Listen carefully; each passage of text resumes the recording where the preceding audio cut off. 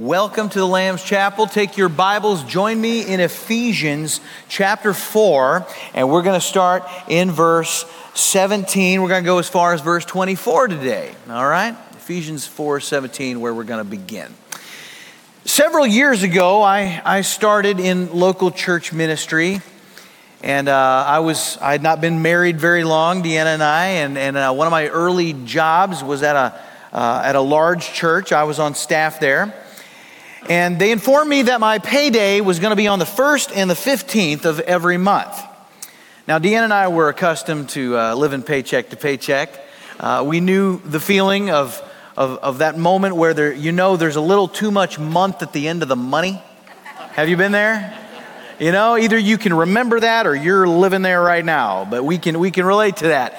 And there was one instance at this church where I knew I was getting paid on Monday, but it was not quite the weekend yet. So we were going into the weekend, and I was just going to have to wait because it was rather tight. There was not much in the old bank account. And not only was there not much in the bank account, there was not much in the fridge, all right?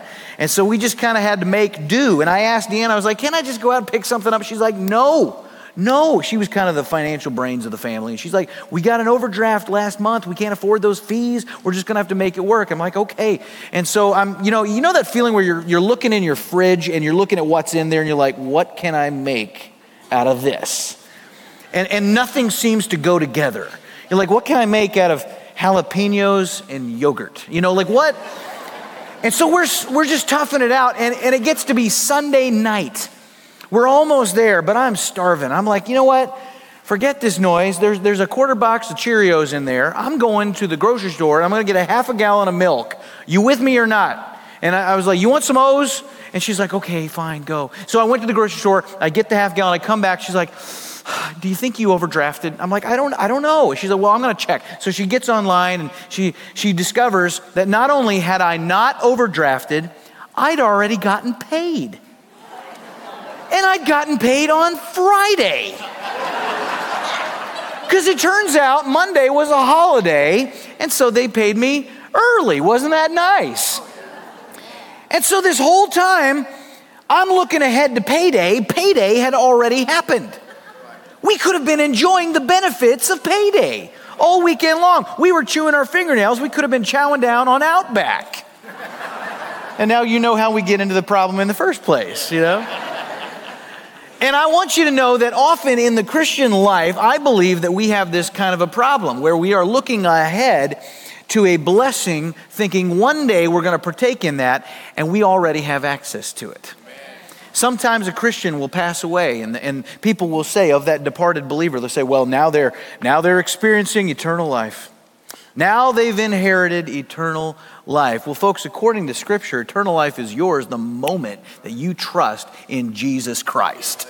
Because Jesus says in John 5:24, truly, truly, I say to you, whoever hears my word and believes him who sent me has eternal life. That's present tense. He goes on, he says, he does not come into judgment, but he has passed, past tense, from death to life. You've already crossed over. You've got eternal life now. See, eternal life is not about where you're going. It's about who you are.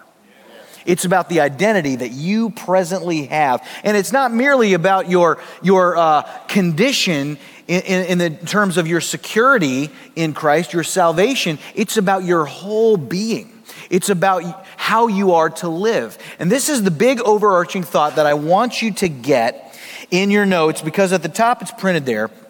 Receiving eternal life is not just a change in terms of our final destination, but our very being. God has changed you from the inside out. Your conversion as a believer was exactly that. It was a conversion. You have been totally and utterly transformed. Now, whether or not you have believed that, understood that, embraced that, accepted that, put that into practice is another matter. But that is your reality. And that's what I want us to talk about today. And I want to look at the difference between the old self and the new self. Now, if you've been paying attention in our Ephesians study, you might be thinking, well, haven't we already done that? Didn't we talk about that? What I was then and what I am now? I did go through that with you as Paul unfolded that in the early chapters, but it was really just a bunch of theological truth. for you to know. Here is where we put that truth into action and we begin to live that out. And so that's going to be our discussion today. Would you bow with me? Heavenly Father, I just pray your blessing upon our time in the Word today. I pray it will motivate us, inspire us, and change us, Lord. This truth, to embrace what we are in your sight.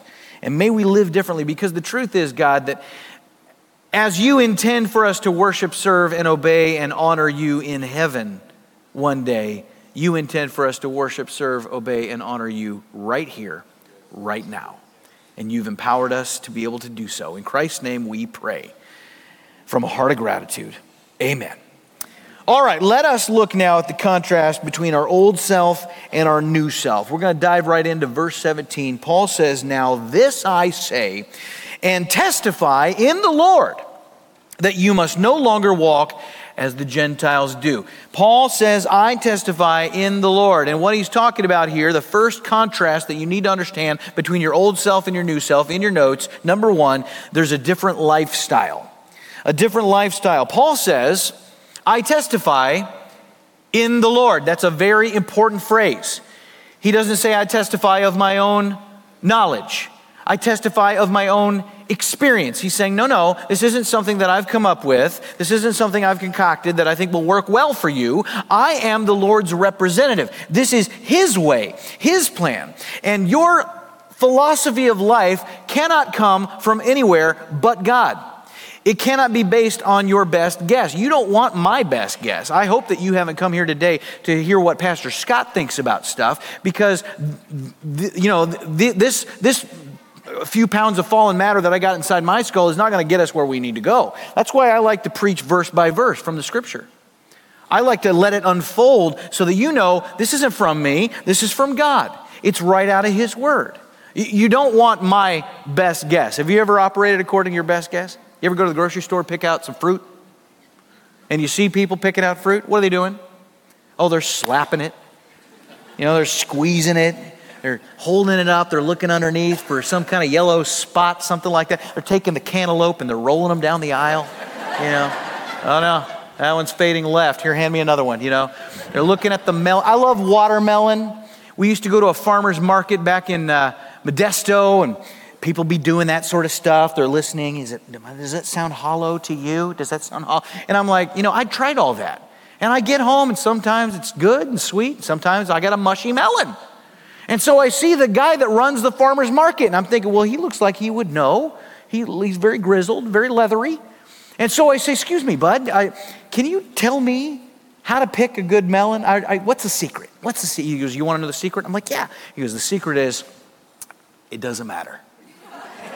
I said, what? He goes, yeah, people come in here, they slap it, they listen to it, they squeeze it. He goes, it's luck of the draw. Nobody really knows. That's all malarkey. Can you imagine? And yet we're out there just doing our best. Folks, we cannot live according to our best guess. You don't pick a good melon that way, and you don't live life that way.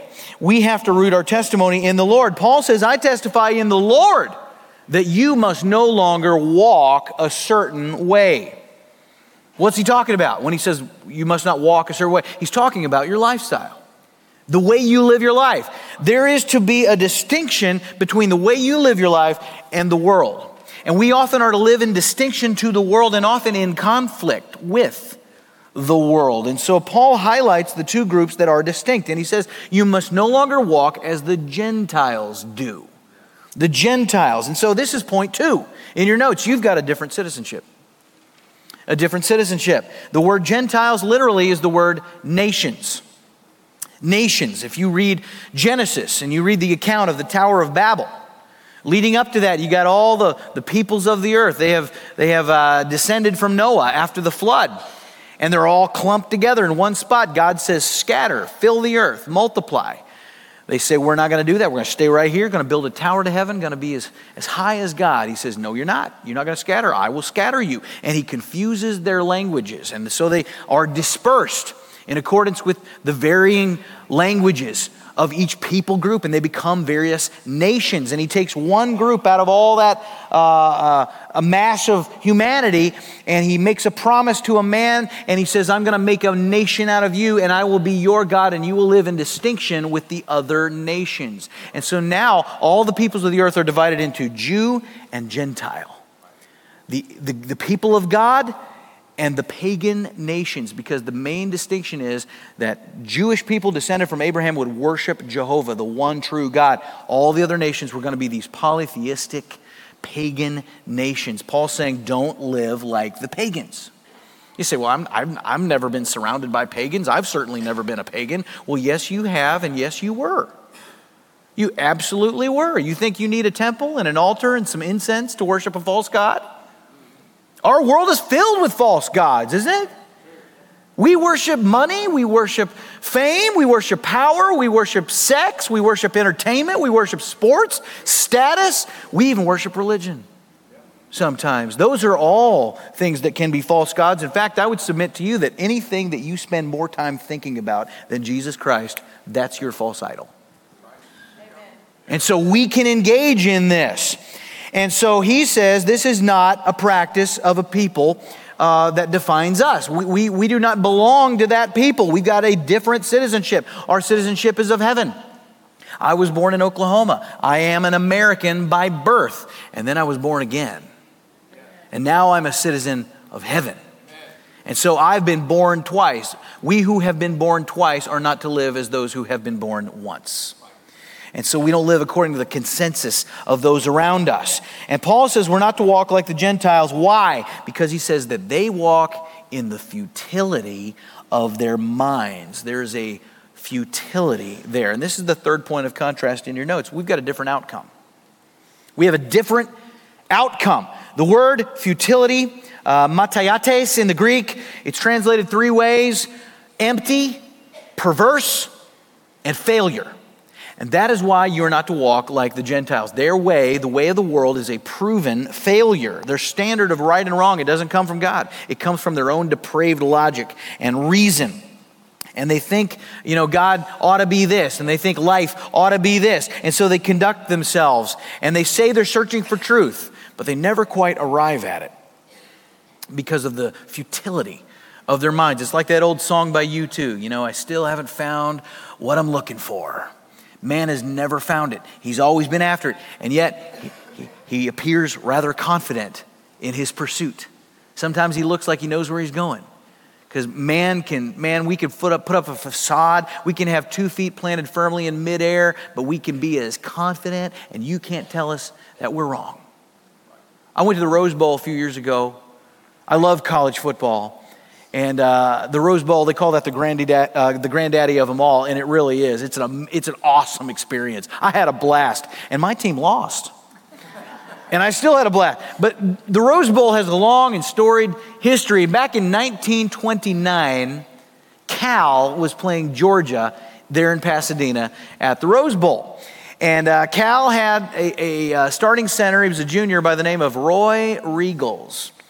And about midway through the second quarter, Cal's got the ball. Their running back, Stumpy Thomason. Isn't that a great name for a running back? Stumpy Thomason. I identify with that guy. Stumpy, he's got the ball. He's running. He gets hit. He goes down. Ball squirts out. There's Roy. He sees the ball. And it occurs to him, he gets a glimpse of glory. This is his big moment. Why? Centers, the only time centers ever touch the ball, they got to snap it. He's like, this is an opportunity. And he scoops up that ball and he starts to run with that ball. He gets hit and some tackles glance off of him, and he opens his eyes and he can see the end zone. It's right up there in front of him, and there's nothing impeding his path, and he takes off, and he's just chugging. He's chugging along. He's thinking, oh man, this is incredible. A center never gets to do this. This is going to be the greatest day of my life. This is going to be the greatest play of my entire football career. I can envision myself crossing that finish line. This is going to go down in infamy. And he was right, because he was going the wrong way. You see, what had happened is Roy got hit. He got spun around a couple times, lost his bearings, and he was facing the wrong end zone. And he's running for it, baby. And who's going to stop him? Not Georgia Tech. No. They're like, go, Roy, come on, you know? Sucker made it 65 yards until his own quarterback tackled him at the 1. And from then on, he was known as Roy Wrong Way Regals. Isn't that sad? But Roy would have never stopped on his own. He had to get tackled by his own teammate because he was too confident in what he thought he knew. Folks, that is futility. It's working so hard when you're only contributing to your own defeat. The futility of your mind, that's not our outcome as Christians, because we don't have that kind of futility. Our outcome is based on faith and the Word of God, and when that is what your outcome is based on, you cannot fail. It's a different outcome. And in verse 18 and following, Paul is going to unfold the decline of the lost. He's done this before. He did it in Romans 1. He did it in great detail and in great length back in Romans 1, if you recall. He asserts man knows there's a God. We just all are aware of that through the created order. We see the evidence of God. Man has this innate moral sense. We know right from wrong. Okay? And so we proceed, but then man suppresses what he knows with his own corrupt reason, and he pursues what he wants, and eventually God just gives him over to a reprobate mind. And the result of that, Paul kind of rattles it all off in Romans 1, verse 29 and following. He says that God gave them over, and they are filled, he writes, with all manner of unrighteousness, evil, covetousness, malice. He says they're full of envy, murder, strife, deceit, maliciousness. They are gossips, slanderers, haters of God, insolent, haughty, boastful, inventors of evil, disobedient to parents, foolish, faithless, heartless, ruthless. That's a whole lot of bad. And he does the same thing in Ephesians, but he shrinks it all down into about one phrase. And we read in verse 18, he says, they are darkened. They are darkened in their understanding. He just sums up their situation. And folks, we get another point of contrast here in your notes. Number 4, we have a different perception. We have an understanding that is not like the world. The world has the result of, it's the noetic result of sin. Noe in Greek is your mind. Sin has an influence on your mind. You're darkened. You become darkened. You see facts, but you don't interpret those facts correctly because of sin. See, righteous people and unrighteous people, they can recognize the same set of facts when we look at the world, but the way that we interpret those facts, very, very different. Is that true? You can have a conversation as a redeemed person with an unredeemed person, and you can agree on certain facts, but you come to different conclusions about them. You could ask an unrighteous person, do men exist? Oh yes, men exist, that's a fact. What's the purpose of a man? Well, it depends. Do women exist? Yes, women exist, that's a fact. What's the purpose of a woman? Well, you'd have to ask her. Do babies exist? Oh, babies, yes. Unless you're talking in the womb, then it's a little hazy. Could be tissue. Outside the womb, yes, that's a fact for now. You see? Evil. Does evil exist? Maybe evil exists. If something happens to me and I don't like it, yes, but others might not agree. You see. Does nature exist? Oh, yes, nature exists. How did it get here? Oh, that's easy. Well, trillions of years ago, there was a big bang out of nothing and nowhere, and crystals formed on the backs of things, and they just kind of trail off, you see. But we interpret these facts differently because it's all subjective. There's no final reference point, and eventually even basic facts get blurred. And we receive things adamantly, and then other things are very, very fluid. You know, man-made global warming, fact. Certain vaccines, fact. Don't worry, I'm not going there. But a person with male genitalia says they're a female, we've got to accept that because it's fluid, you see. And so we get a blurring, and John said that Satan has deceived the nations. Paul said the God of this world has blinded the mind of the unbeliever. And according to Paul, what is the result of this spiritual darkening? And he continues, he says that they are darkened in their understanding and alienated from the life of God. That's the final result. And we've got another point of contrast here in your notes. Number 5, there's a different experience. The unbeliever cannot experience the life of God because they are alienated. You You ever watch a 3D movie? Well, those have kind of come in and out of popularity over the years. They came out for the first time, I think, in the 50s maybe. They made a comeback when I was a kid in the 80s. I was talking with Billy Gillespie this week. We were somewhere where there used to be a theater in Burlington. And he said, this is where I saw Jaws 3. And I remember that Jaws 3, it was Jaws 3D. I remember that. The sharks like coming at you. Whether you saw it in 3D or not, it was a terrible movie. But have you ever tried to watch a 3D movie without the glasses? That's fun.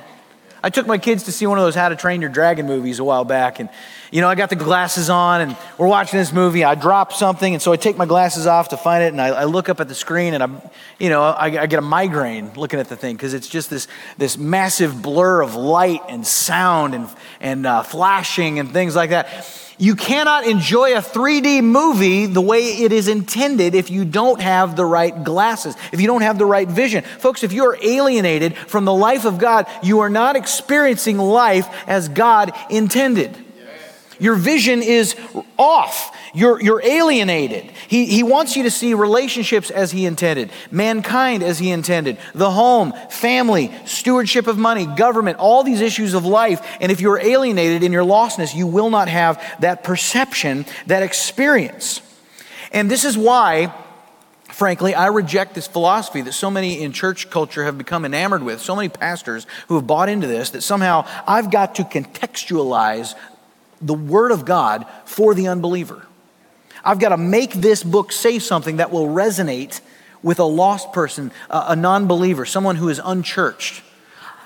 I can't always do that, folks, because there's very little in this book that applies to the unbeliever.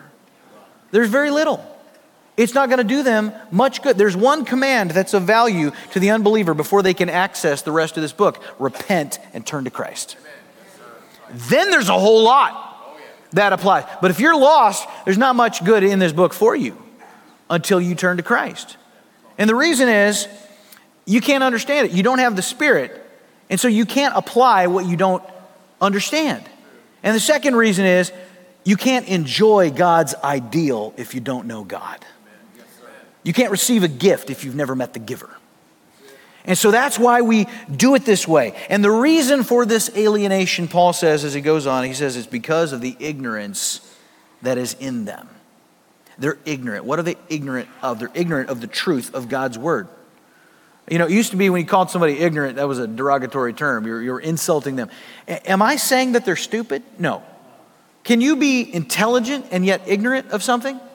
Sure. You can have more degrees than a thermometer and still not have knowledge of what you need. And so in this case, the knowledge they need is the Word of God. Why don't they have knowledge of it? Is it because we're not explaining it clearly enough? We're not taking the time to speak it? No, it's deeper than that. It says that it's, follow along in the scripture, it's due to their hardness of heart. It's due to their hardness of heart. You see, newsflash, people don't get real pumped when you tell them, hey, you're lost, sinful, and corrupt, and you need Jesus. Their natural reaction to that is, how dare you? Whoa, whoa, whoa, whoa. They don't like that. And it doesn't matter how you say it. You're like, well, couldn't you say it nicer than that? It doesn't matter. The implication is they cannot achieve what they need to have done in their life. They're not able. That insinuation is an offense to someone who has not humbled themselves. To receive that, they must become humble. So instead, they get outraged. They're disinterested. They're not ignorant because no one has shared it with them. They're willfully ignorant, okay?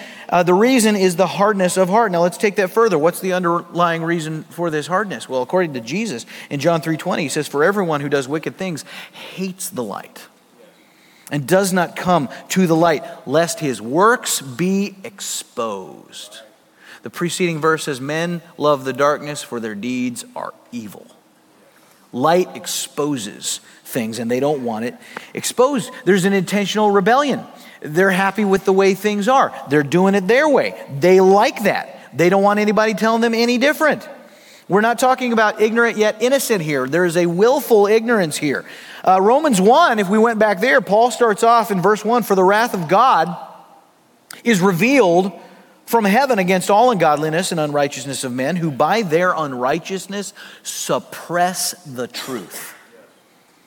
They suppress that. You don't suppress something you're not aware of. You suppress that which you don't want to get out. You don't want it spoken. They don't want to hear the truth because they already know it on some level. In their heart, they know what's right. Paul says they're aware of God. They have this innate moral sense. They've got a knowledge. They know something about the dignity of man. They know it's wrong to take a life. They know something about good and evil. How do they have the knowledge of good and evil? Because that's the name of the tree Adam and Eve ate from. And we've all got that now. The knowledge of good and evil. But we suppress that truth. Paul says in Romans 1:21, for although they knew God, they did not honor him as God or give thanks to him, but they became futile. Futility in their thinking, and their foolish hearts were darkened. And by the way, even so-called righteous people can hate the light. You know, we've all heard these stories of Christians in the public eye, leaders, high-profile folks in the Christian community, and a scandal breaks. And it's revealed that they've been engaging in some sinful behavior that's been hidden away, kept in the dark. And when those stories break and it comes out, it's devastating, and we treat it like it's a tragedy. But you know what? It's not a tragedy. It's something, it's a blessing when those stories come out. You know why? Because they're not in the dark anymore. Nobody gets healed in the dark. It's a blessing by God to allow that to come to life. It is the mercy of God when he busts us in our sin. Because otherwise we will degrade. We will sink into that which we are not intended for. And Paul says all men know God, but they refuse to honor the one they have awareness of. They become fools. Now back to Ephesians. Why does this hardness of heart remain? In verse 19, he says they have become callous. They've become callous. And this is another point of contrast in your notes. Number 6, there's a different sensitivity. There's a different sensitivity. Callous in the Greek, apalgeo, it means no pain. Past the point of pain. You ever get a callus? You ever buy shoes that were too tight? You know what? And you're walking around and there's pain, and you're like, I'm just gonna suck it up. I'm gonna tough it out. And you walk around, and over time you develop calluses. Does that mean the shoes fit right now? No, they're still too tight. It's just you don't feel the pain like you once did, because now you've got calluses. And there is a callousness upon the souls of men. Their conscience becomes calloused, becomes seared. No sensitivity there for the lost who repeatedly reject. We learned about the sin of abortion on a couple of Wednesdays ago. We looked at Jeremiah 18 and 19, and I talked about what was going on in Israel at that time, how the Israelites were engaging in hideous idolatrous practices. They were sacrificing their infant children to this demonic false god named Molech. And they'd done this for 300 years. How in the world did they get to that point? It didn't happen overnight. Probably what happened was they started with a sense of pride. They're like, we're the covenant people. God made a promise to our ancestor Abraham. He said, through you, I'm going to bring the Messiah. We're the people of the Messiah. And so out of that pride, they look around and they notice these pagan cultures around them, and they see what they're doing, and they start to dabble in a little bit. Because they're like, we're the covenant people. We can do this. And they dabble a little bit. It's small at first, but it kind of grows, and it eventually overtakes them. And they get so immersed in this pagan habit that they become desensitized. They become unashamed. And Jeremiah writes in Jeremiah 6:15, he says, were they ashamed when they committed abomination? No, they were not at all ashamed. And this next line kills me. He says, they did not know how to blush. Folks, does that describe our world today? We have an unblushing culture that we live in. And it's increasingly vile.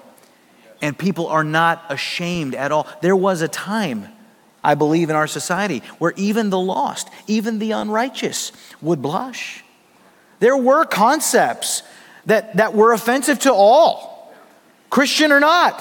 There was There was a general sensibility about some things. And that has kind of gone away. And we look at things, and just when you think it can't get any more vile, it becomes more vile. And so we have, as Christians, something that the lost do not have, that even the Israelites did not have, which is a new nature. You've got an indwelling spirit that recognizes good from evil, that reminds us of what it is that we were called to. And so when you encounter that, you've got every bit as much confidence as a believer in Christ as Israel did, as the people of the Messiah, but you've got that new nature that they did not have. And folks, that nature should not ever lead you to a place of arrogance where you think I can dabble in this and be untouched by it. And let me just say this. If you are a Christian and you are engaged in an activity behind the scenes and you're not blushing about it, it may be that you haven't merely forgotten how to blush. Perhaps you're just a professing Christian and you never did know how to blush. Is there an authentic faith there? Because I believe that there will be an awareness of wrong and of sin. Authenticity, very, very important. We talk about authenticity a lot these days. I have a lot of people asking me about what's going on in Kentucky this past week at Asbury University. They say, is that a real revival, Pastor Scott? Is it real? Is it not real? Is it authentic? What is it? I have no idea. I don't know. I'm not God. I can't see into people's hearts. I see a lot of things to celebrate. I see a lot of good things. I see people worshiping God, young people in droves, 24 hours a day. I think that's good. Is it a real revival by biblical definition? No idea. And I respect the leaders at Asbury. They came out with a statement. They said, we don't know if this is a real revival. Often when a revival is legit, you won't know for about 100 years because it won't be until then that you can trace the effects of that revival. Because here's the thing about revivals.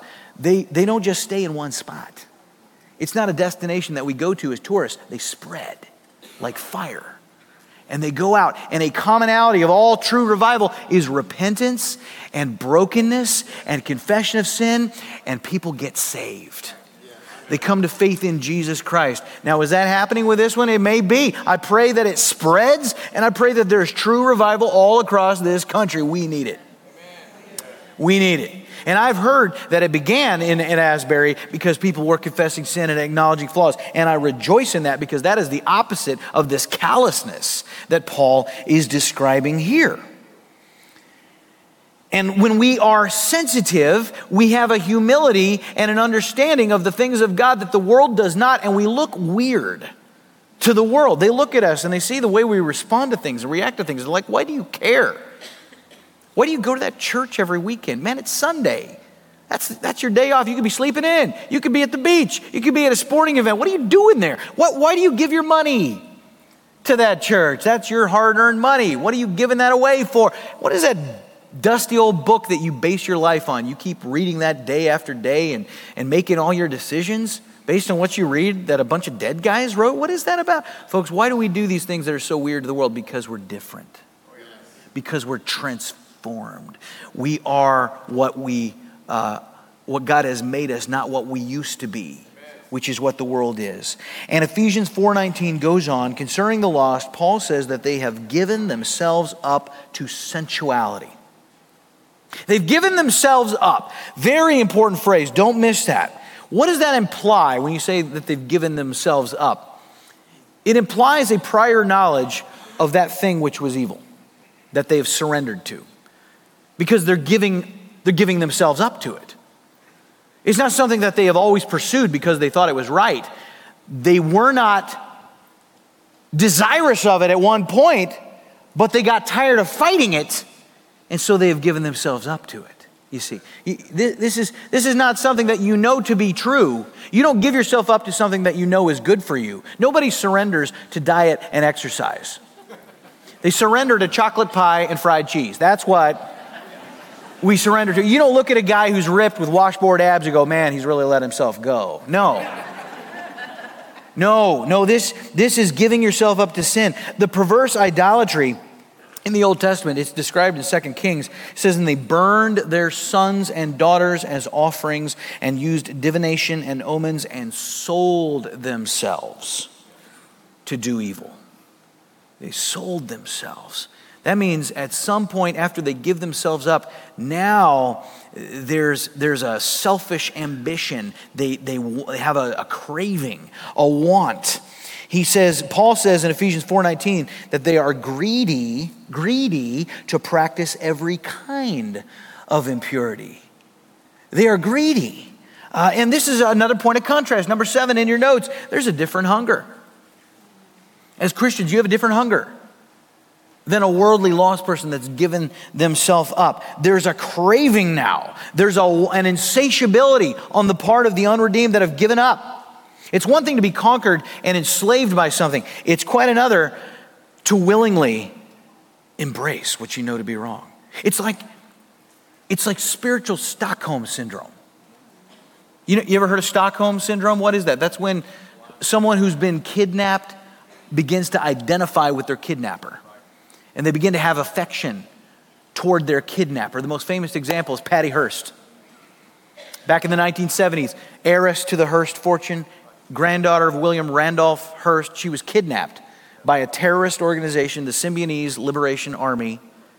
And they kidnapped her. They snatched her for political leverage, financial leverage. It was all over the news. We got to get Patty back. Poor Patty, she's suffering. And then a few months later, there's footage of Patty Hearst in a beret holding a gun, barking orders at a bank robbery conducted by this terrorist organization. And she'd been brainwashed, and she'd experienced this desire to support and join the cause. She'd gone from being a captive to being a participant. And in the Christian, or not the Christian, in the life of the unbeliever spiritually, the way this works is in their state of lostness, people know what is right, they know what is wrong, but they repeatedly reject God. They reject, ignore. And instead of thy will be done, they say my will be done. And at some point known only to God, God says, okay, it's what you want. I'll let you have it. And he gives them over. Paul says, this is the wrath of God. Yada, yada, yada. And then he says, and he gave them over to a reprobate mind. That is the wrath of God. We think of the wrath of God as like tornadoes, fire, earthquake, flood. No, the wrath of God is letting us have what we desire in our flesh. And we destroy ourselves. And then we really begin to desire that and only that, and we get greedy. The word greedy implies that we're insatiable. We're never satisfied. We just want more. And we try to fill that hole, and it's a bottomless hole. Boy, does that describe our culture? Just utter depravity. There's nothing decent anymore. Culture is topsy-turvy. Just when you think it can't get any worse, it gets worse. For a lot of Christians, it used to be the worst thing we could imagine is that same-sex marriage would be legalized. Well, that's come and gone. It was not gone. It's law of the land, right? I do remember that the argument against same-sex marriage by those who opposed it, they said, well, where does it end? Where do you go after that? I mean, what do you do with a guy who wants to marry 3 women or 5 guys or what have you? And the comeback by the world was like, oh, that's a slippery slope argument. Stop talking crazy. Get out of here. They're talking it over now. It's the logical next step, you see? And why not? Why not? This is where it all takes you. Because we regress. I was watching HGTV with my wife a few years ago, one of those home improvement shows, and they have couples on there, and they'd had same-sex couples, but now we saw a throuple. A throuple. We're inventing words for depravity now.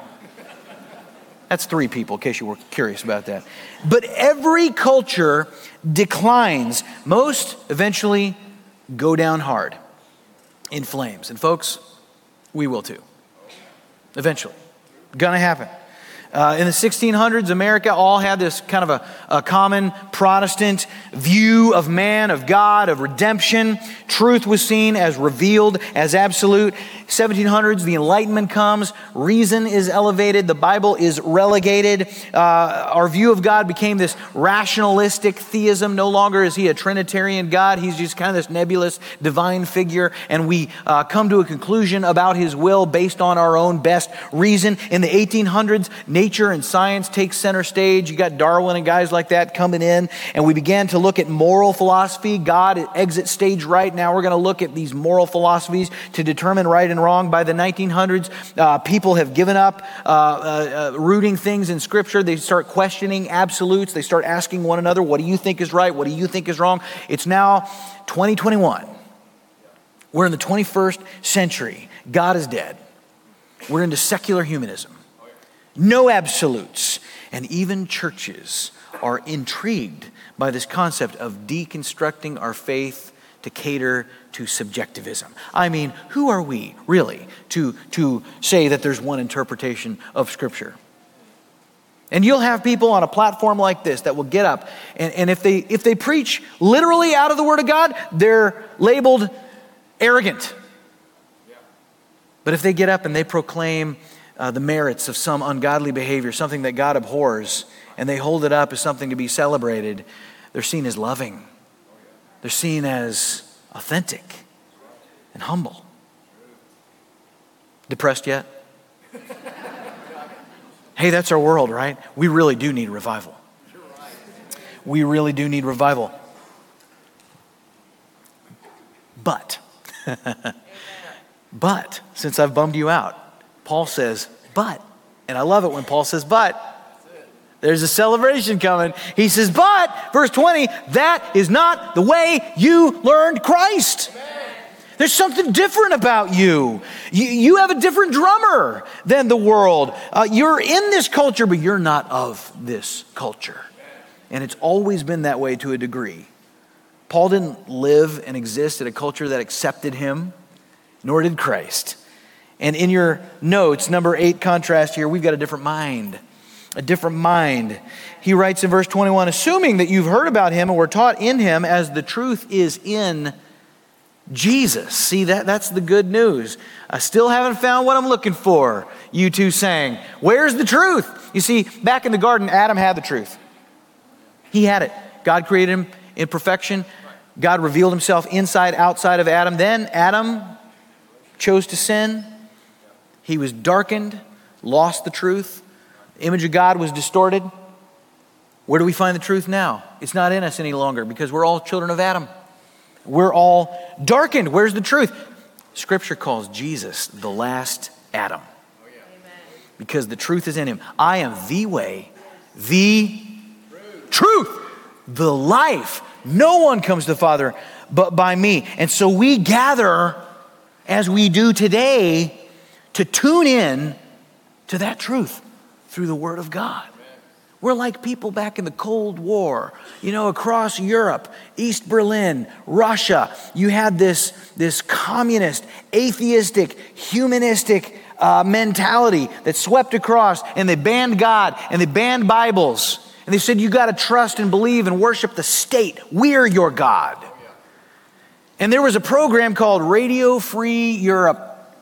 And it was founded and funded in America, and they broadcast stuff to penetrate beyond the Iron Curtain and share truth about freedom and dignity of man and God and absolute right and wrong. And the Soviets tried to jam the signals of those transmissions. And Radio Free Europe had people whose whole job was dedicated toward overpowering the jamming of the signals so that the message could cut through that Iron Curtain. And people would gather in darkened apartments around a radio to listen to the truth. Folks, the church gathers, circles up to listen to the unfiltered truth of the Word of God. And the world tries to jam the signal as best it can. It floats all of these distractions out there to try to throw us off course. But we gather so that we learn this transmission of God properly, that we may disseminate this.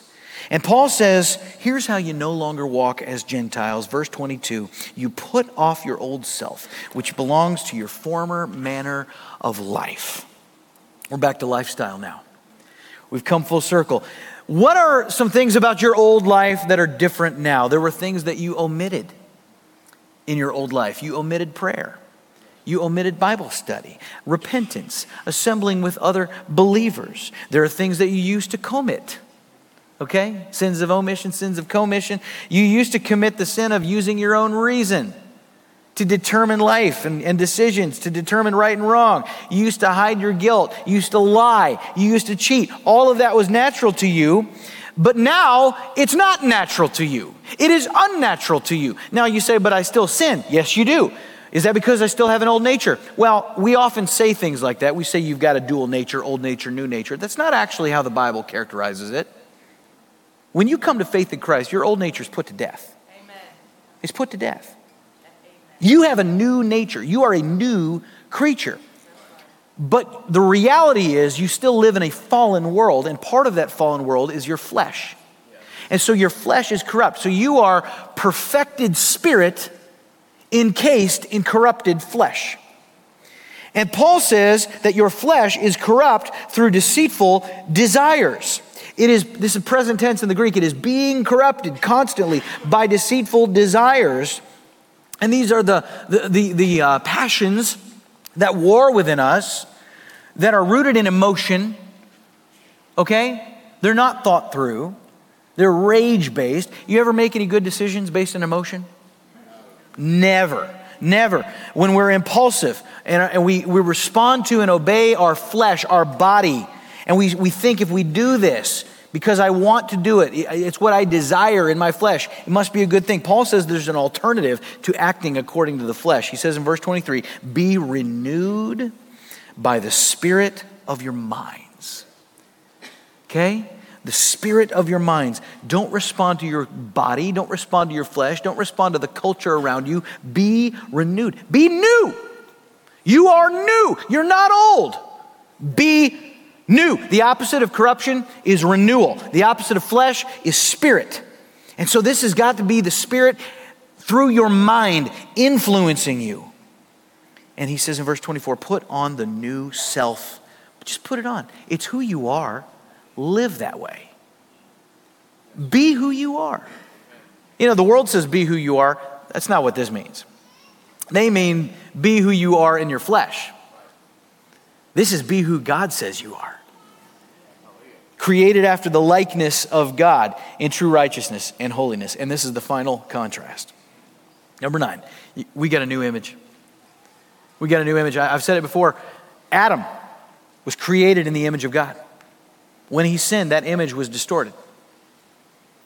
We are no longer in the image of God as fallen people. We're in the image of Adam. A beautiful baby is born. People look at that baby, they go, oh, look at that. Created in the image of God. Not exactly. They're adorable. They're cute. Don't get me wrong. But that baby is in the image of Adam, not God. Now, that's your first birth. Your first birth, you're in the image of Adam. The second birth, you are recreated in the image of God. And that is who you are, because your conversion is exactly that, a conversion. It is a total transformation. You are radically different than you once were. Now listen, if you believe that, and you embrace that, and you put that into use, would that not change everything practically for your life? Let's pray. I'm going to ask our prayer team to come down to the front right now.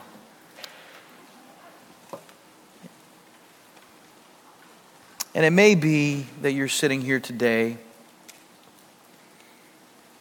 and you've had a realization. You realize that the reason that you have not comprehended much of the scripture, that you keep trying, and you're coming up empty, is because you've never responded to the one valuable command the scripture has for you, which is repent and turn to Christ. And you say, I'm tired. I'm tired of living by my best guess. I'm tired of trying to figure out what's going to make me happy, because I'm never satisfied. Nothing that I have pursued on my own reason has gotten me where I want to be. And I want something that's unchanging, something that's timeless, something that's transformative. I'm ready to trust in Jesus. If that's you today, every head is bowed, every eye is closed, I want to invite you to pray with me and to make the most important decision that you'll ever make.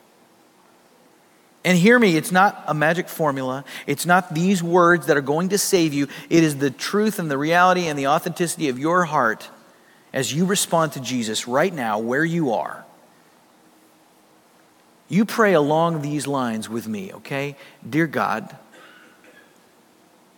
I recognize that I'm a sinner. I'm fallen.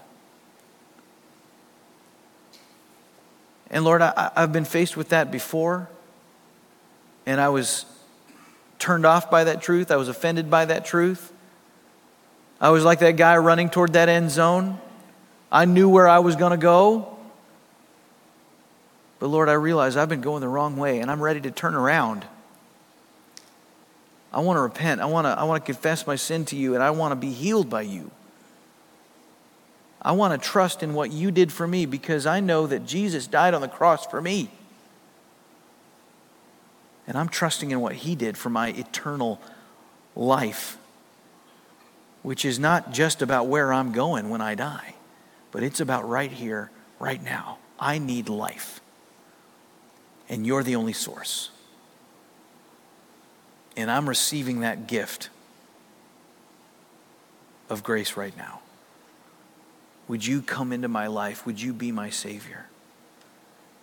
In Jesus' name. Now every head continues to be bowed and eyes are closed in this moment. If you're out there today, you prayed that prayer for the very first time and you meant it, would you just slip up your hand right now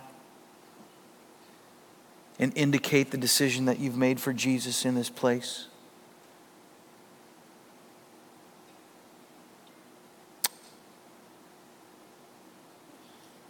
Amen.